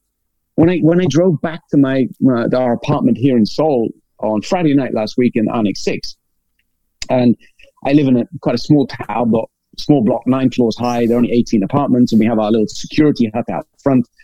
I mean, it's so safe in Korea. You don't really need security because it's wonderfully safe. The whole culture is that there's so little criminality and street crime. It's just fantastic, so little. But our security guard follows me because I'm normally coming home in a different car, and he follows me and I park, and he just comes, he can't speak any English, but he's like, whoa, he's looking at the car and he looks at me, he's like, and we like, I mean, I like to think on one hand we're trying to make people proud of Hyundai nationally, and the other around the world trying to make people just happy that they've done it. It's a good purchase. It's quality. It's a good price. It's not vulgar. It's not loud, but it's got a functional reason. It's interesting what you say, because I love cars, and I as I said, I bought and owned. I've been lucky enough to have owned a bunch of unusual and oddball cars, but there are cars I cannot buy because I can't see myself. I don't like the idea of how people might see me in that car. I agree. I'm with you. you know what I mean? Which car? Then come on, give me an example. Because I promise I'll give you an example afterwards. Okay, I've not really owned many modern cars. The only modern car, sports car, I've owned was an 07 Aston Martin Vantage, because that Henrik Fisker design is so exquisite. Yeah. But also, when you're driving that car, it's not shouty. It's just exquisite. James Bond. You become James Bond. You're just so a little bit. It's taste. It is. Yeah. My dad has one. My dad is 84, but he still drives his Aston Martin. He has a new. Yeah. That's what I had. I had an 06. I had an 06. Yeah. What color's his? Yeah. Grey, the dark silver grey. Meteorite grey. That's what I had. Wonderful. Yeah. That's it. But there we go. But I would never. I can't drive. I would never be able to drive. I can't drive. I would never drive a Lamborghini. I can't drive a Ferrari or any of those things because I feel like when you're driving those things, you're not that interested. It's not. I don't think you're interested in the car. You're interested in what the car is saying about you in a very specific kind of way. The understated level of taste is important. It's just, do you have, people will think, oh, he has taste, or he's just showing off. And there's the fine line sometimes. I feel like if I was driving in a Ferrari, people just think I was a knob the entire time. Yeah, or other words which also have 4 letters. Quite a few words actually. But I mean, it may sound weird, but and even though it's an absolutely brilliant car, Luke Donkervolke is the biggest fan of these in the world and has a number, but me, I can never see myself driving a 911. I'm English. Right. It's got to be an Aston Vantage. It's Is that what you would choose then? Aston Vantage is on my list. But just haven't got one yet. There's no space in the garage at the moment because the DeLorean's in the way. But one car I have, which was bought because we needed something to tow another car, was was it a COVID purchase or just before COVID? Can't remember. But we have this 1988 3-door Range Rover. Not an expensive car, not expensive. No, but that's glorious, man.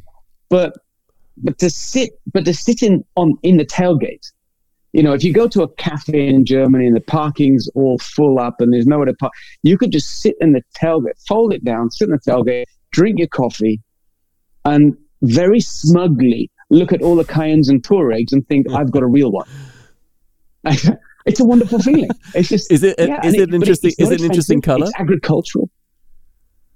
Oh, it's off-white, so it looks beautiful. It's off-white with a tan interior. It's just it's gorgeous. That's an amazing spec.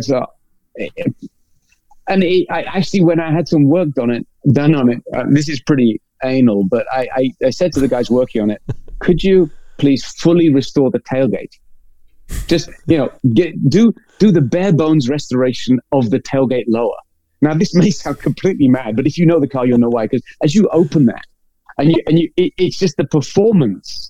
And I'm getting made at the moment some Burberry cushions just to put on it. It's like, open that Burberry cushions. Like, drink a coffee. I've got my mobile. I can sit anywhere, and it's drive it. It's interesting how, because of safety and airbags and that, how cars are quite claustrophobic. You don't feel it, but when you sit in a car like that, and the pillars are so slim, and the belt line's so low, the window's so big, you drive, it's like, I can see out. It's like, wow, look at that. It has extraordinary. It's actually fascinating. It's fascinating. I love those, man. And a friend of mine has one, and he's always raving about what a delight it is to drive, because you're just sort of drifting down. And as you say, the glass house is incredible. I mean, I always marvel at the Delta. I had a Delta Integrale which I just sold, but I was always amazed that, first of all, how I'd park it next to a normal car because I take my kid to school in it. And it's tiny, but 4 seats, 4 doors, amazing visibility. Yeah, great performance. Was that the wide arch version of that? Was that the flat arch?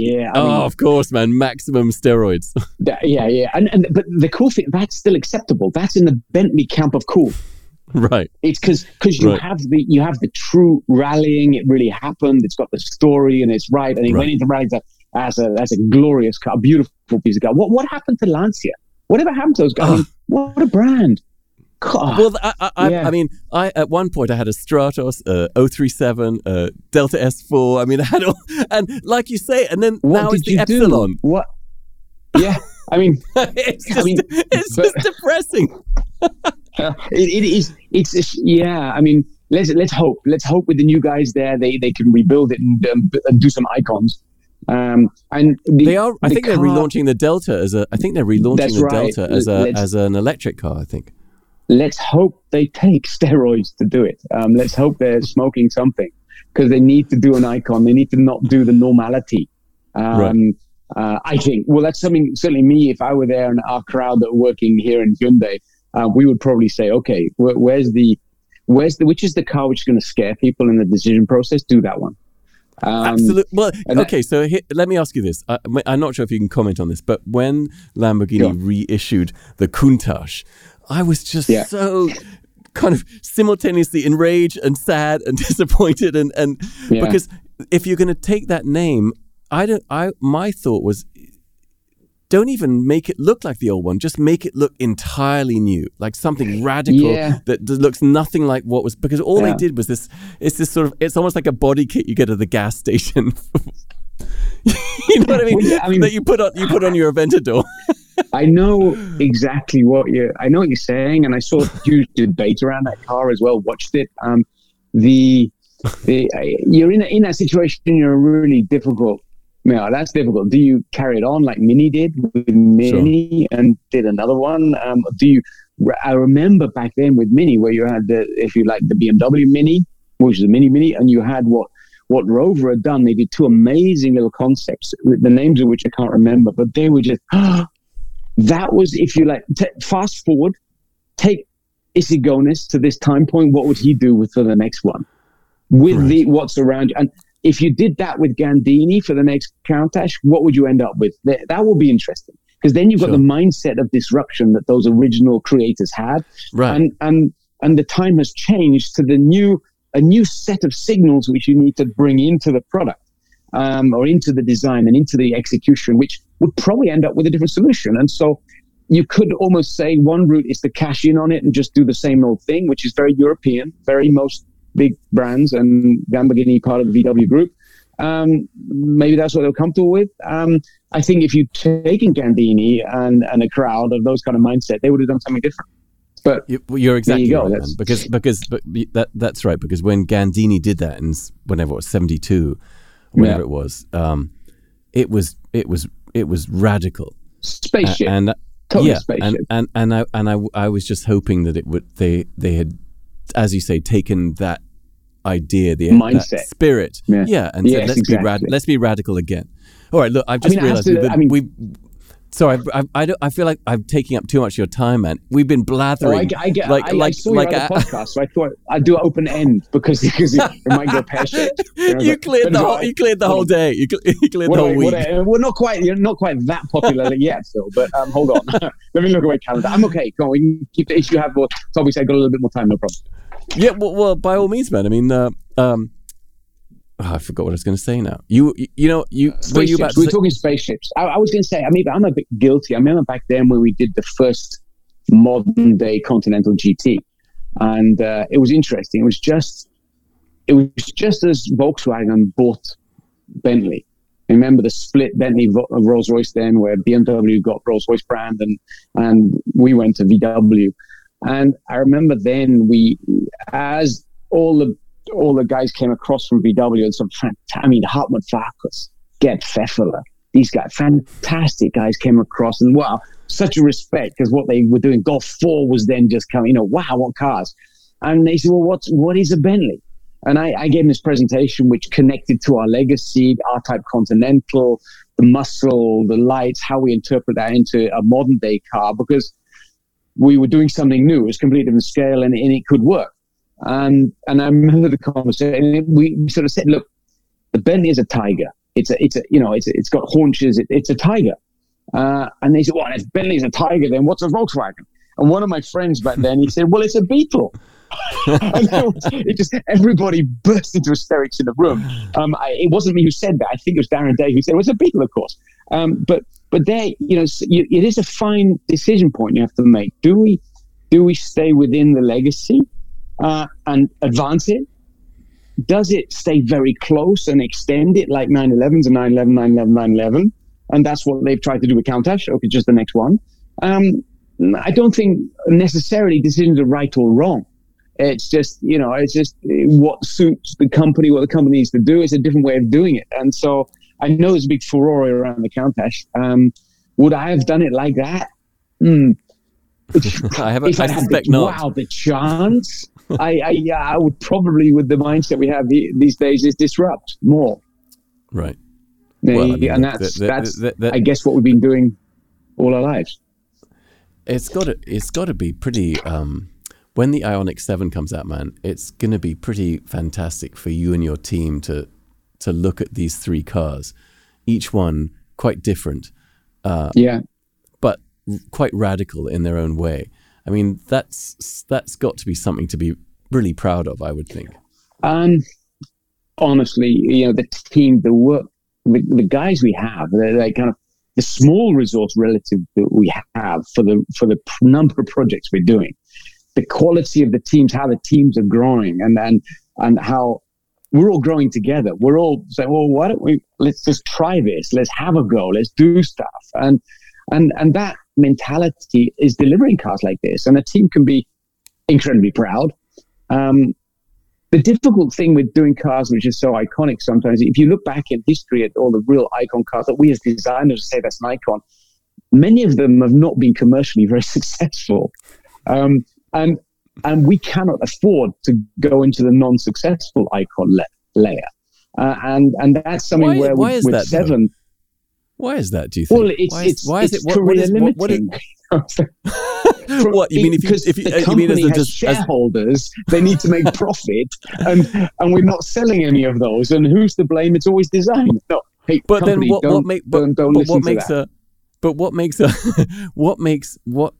if something's iconic, doesn't that make it? Is it not de facto successful because it's iconic, or there's? Well, I think you can define success in terms of the acknowledged freaks in that field who think it's the best thing ever. Look at Audi A2. What a phenomenal car on many levels, functionality, silhouette. Stefan Zielaf, I think Thomas Ingelat on that car. What a brilliant car! Not a commercial moneymaker, even though it's an icon and we'll respect it. And so there's a fine line that we have to find which does the icon thing and makes money and isn't just a designer's field trip having fun. There's a commercial reality behind what we do too. If we look at architecture, Frank Lloyd Wright, just some of the most iconic houses in the world. Why aren't there loads of those? Why isn't everything like that? And so that becomes, that comes the balance we have to find. And that's the tough thing. What we do, you stick your neck out quite a long way. And I think you'll see in the next year, even before Ioniq 7, some other stuff coming out we're doing where I think people will look, think, ooh, Hyundai. Wow. So there's more stuff coming, not even just Ioniq 7. Look, people are already, I've been sort of watching with such eagerness because I'm always hungry for I'm always hungry for something radical. Yeah.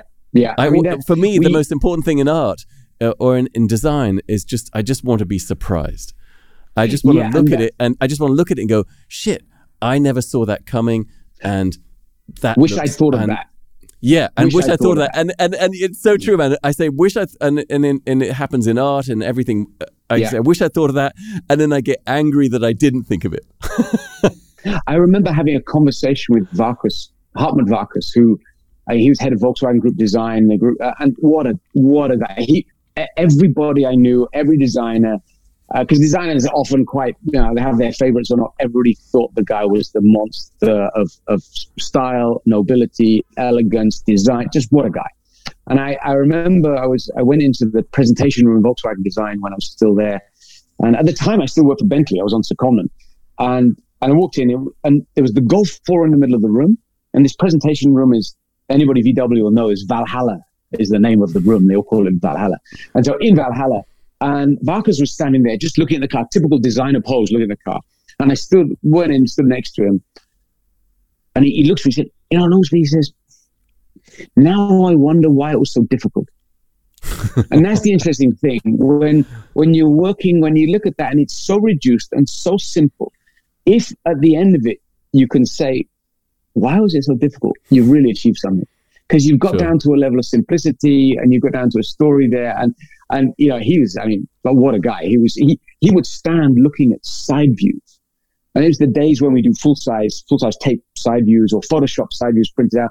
He would just stand looking at it for ages and ages, and then he'd say to you, "Just try this," and you look at it. Oh yeah, there it is. It's quality. Right.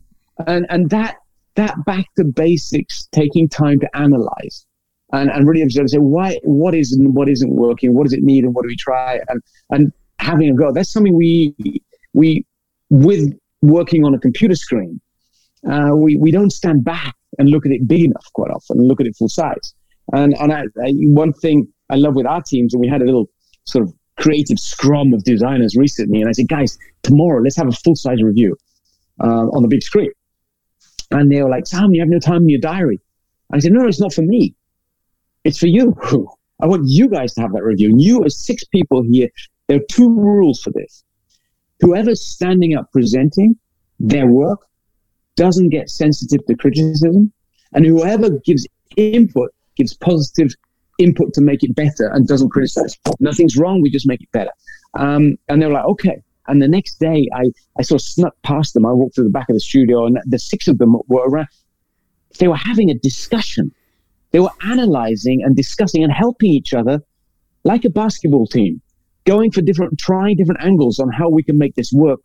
It was so beautiful. And for exterior design, that's the difficult thing, to get people working together, because we so want to own it ourselves. It's my thing. And there's you can still own it, but you help each other with input and develop a design so you work as a team. And then you're not isolated. You're not by yourself. You are using the group intelligence, but it's still your vision, but you've got support to try and help.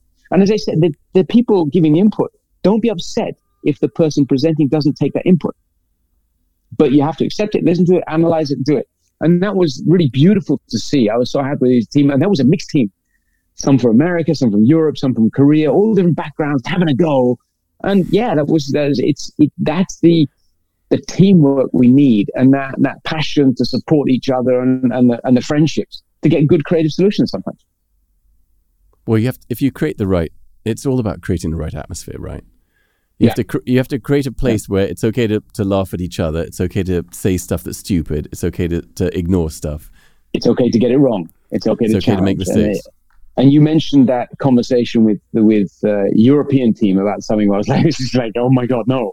I remember having that conversation in China with the team, where in a little studio in Yantai, middle of like nowhere in China, relatively speaking, and a lovely team. And I said, let's sit together and sketch together. Let's do a sketch battle together. Because the guys were sort of, not confident or not self-analyzing, and we created a wall of sketches of all the best sketches we could find around the world online of car sketches. And we said, okay, we sketch until we feel our sketch is good enough to put on that wall. And the designers started self-analyzing. My sketch, is it good enough? Not yet. Keep going. Do another one. Keep going. Yeah. And Lin, one young designer who lives in Wuhan, actually, where COVID started. He's working back down there instead of in Hyundai now. And Lin did this sketch of this back end of this car we're working on. And I said, Lin, I have no idea whether that is just completely wrong or genius, because it's so different, but that we have to take it forward. Honestly, it just might not work. It might just go horribly pear-shaped, but at least we tried. We took that route. A bit like when you drive somewhere and you try a new route. And sometimes you get there and think, wow, that was awesome. It saved me 10 minutes. Or you arrive there, you turn and go back. It doesn't matter. Try it. And his back end became the back end of the car. That was the production car. And when the seniority from Hyundai came over to China to look at that, they looked at, are you sure this is a facelift and not a new car? Because it just moved it on so much. And that came from, if you like, the confidence in trying something different. Because we had lots of normal ideas too. And you can always go back to that. So taking the chance, like you said earlier on, in a short amount of time, take the chance, have a go. Just let your head down. Don't worry about anything. If you already have something good, you can try anything, because you can always go back to that. There you go. Always try anything. In conclusion, there you go. In conclusion, full stop. That's what we do. As I always say to Mike, this is what we do. We get into trouble. Honestly, Simon, it's been such a joy talking to you. I mean, you're just a tsunami of apologies all sorts for that. No. I mean, of interesting ideas and I mean, I listen, man. If you're ever looking for an intern. Yeah. Oh, I could do the internship. That could be me. No. We didn't even talk about punk rock music yet. I mean, I thought we were going to talk about music. Are you into punk rock music? Oh man, yeah, totally. I mean, that was, What? yeah. Me too. Yeah. Well, I mean, I was 10 years old. Sex Pistols, God Save the Queen, On the Barge, on the Thames. I was never a Sex Pistols geezer. I was a Clash geezer. The Clash, London Calling. I sit in my car, driving down to Nanyang, and I'll just wake Siri up and say, play me 70s, 80s punk rock music, or play me The Clash, or play me, what is it? The Damned. Give me some Damned for a while. And fantastic. What about Stiff Little Fingers? A little bit, not so much my thing, but still a couple of songs, amazing. Okay. I mean, then you get into like the Buzzcocks, that kind of stuff. The Jam. The Jam. I mean, then you're getting into new wave, but the Jam, brilliant. That was amazing. Eaton Rifles. Eaton Rifle. I mean, what stuff? I mean, what amazing time of disruption in the music scene. And what I loved about punk music, and then what I loved about early rap music, was it had a purpose. It was functional. Oh, yeah. It appealed to the lifestyle of a generation, and one part of a generation. And that, if in all good design, whether it's music or architecture, it appeals to a certain group, and they targeted a group. I mean, I'm sure Malcolm McLaren pulling the strings there, just like the K-pop managers do these days. They're appealing to that group, and that was the time. That was the time of huge change. I mean, punk rock out of England. You had the Falklands War in the early 80s as well, and the whole thing was going to Queen 25th anniversary. And when I watch videos, I was watching videos on YouTube. I fell down some wormhole. I really love YouTube because you can just fall down these wormholes of the most random stuff. And I was watching videos of England in the 70s and 80s. I thought, shit, it looked so depressing. But I don't remember it that way. No. Well, that's luckily we didn't have the internet there. Because if we did, we'd see all the stories. I honestly, I believe a lot of people say there's so much bad going on in the world. I'm not sure there's so much more bad than there was. It's just that we hear about it more because we couldn't before. And I remember sitting with my daughter in Leeds when she was doing foundation course in art, and we talked about, because Bohemian Rhapsody had come out film, and I said, okay, well, if you like this, we should watch Freddie Mercury at the Live Aid concert. That would be on YouTube. I just watched that the other day, man. I just watched that the other day. Hey, it's amazing. There's connecting to the lifestyle. Yeah. I'd never seen that audience participation like that before, and the raw talent of Freddie Mercury starting playing piano with the beer on his voice is just the kind of the kind unbelievable. Goosebumps, just goosebumps now thinking about it. Yeah, and same. And I didn't go to the concert. I was in England. I didn't. What an idiot! I could have been there. I didn't go. I didn't go either. And that's one of the way you think. If you are somewhere and something's happening, you have the chance. You start thinking, it's a bit of an effort. Do it. Because there'll probably never be a second chance. You're right. And I will say this. I will say every time, I'm always slightly reluctant, and then I'm always happy I did it. Exactly. I talked a little bit about travel earlier and how we take every opportunity to travel. My wife is this just amazing trip organizer, planner, like finding cool stuff to do. And we did one trip. We had a goal for our time living in China that we would visit every province in China as a family before we leave China. That was our goal. There are 32 provinces in China. We didn't succeed, but it's a tough goal. We visited 24 provinces in China as a family. And one of the very memorable trips was down to Tibet, where we started this trip in mid-northern China in Xining. We took the 26-hour train overnight to Lhasa. And this train goes over the Himalayan plateau, 4,000 meters high, this train. And you wake up, you're four in a cab in this window. You just don't need a TV because the window is this just amazing vision of landscape, which you never experience in Europe. And then we come down off the plateau into Lhasa, and we do this trip down day by day, different places through Tibet, and we go to temples. And I'm all templed up. I just don't like seeing temples. I've seen so many. There's so many. But in Tibet, the authenticity of the story is so huge. They're living, working, breathing temples. So in Shigatse, you go to this temple, which is unbelievable. But as Ellen was planning the trip, you get down to southwest corner of Tibet, And it's like, well, how do you then get back to Shanghai? You can drive back to Lhasa and fly, but that's kind of boring. And the agency said, well, why don't you just keep going and then drive across the border into Nepal and fly back from Kathmandu? And we're like, boy, it sounds like a plan. Why not? And as you do, right? But if you look at that route, you're 108 kilometers from Mount Everest.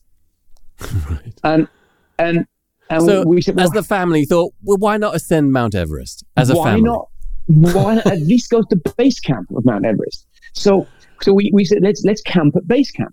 And you can book in. There are these yurts, these circular tents for about 15 people, and you can what fascinates me about base camp is it's supposed to be like a junk heap.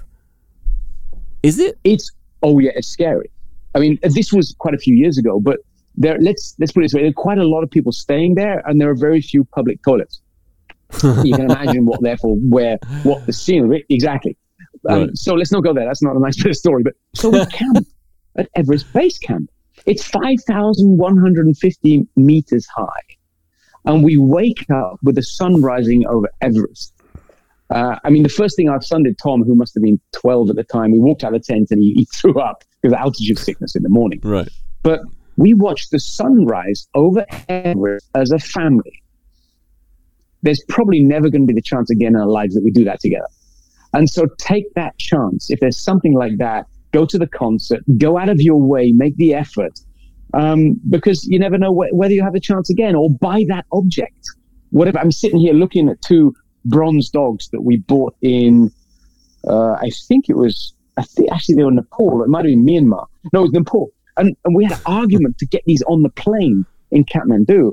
But they're these 2 beautiful bronze dogs, which, it was like, you look around our house, everything has a story of a memory together doing something. And that's, make the most of it. Take the chance when it comes up to go to the concert, see the event, visit the place. Buy the brass and also dog. To visit friends. Spend time with friends. It may seem a bit out of the way, but do it. Sorry? I feel like buy the brass dog.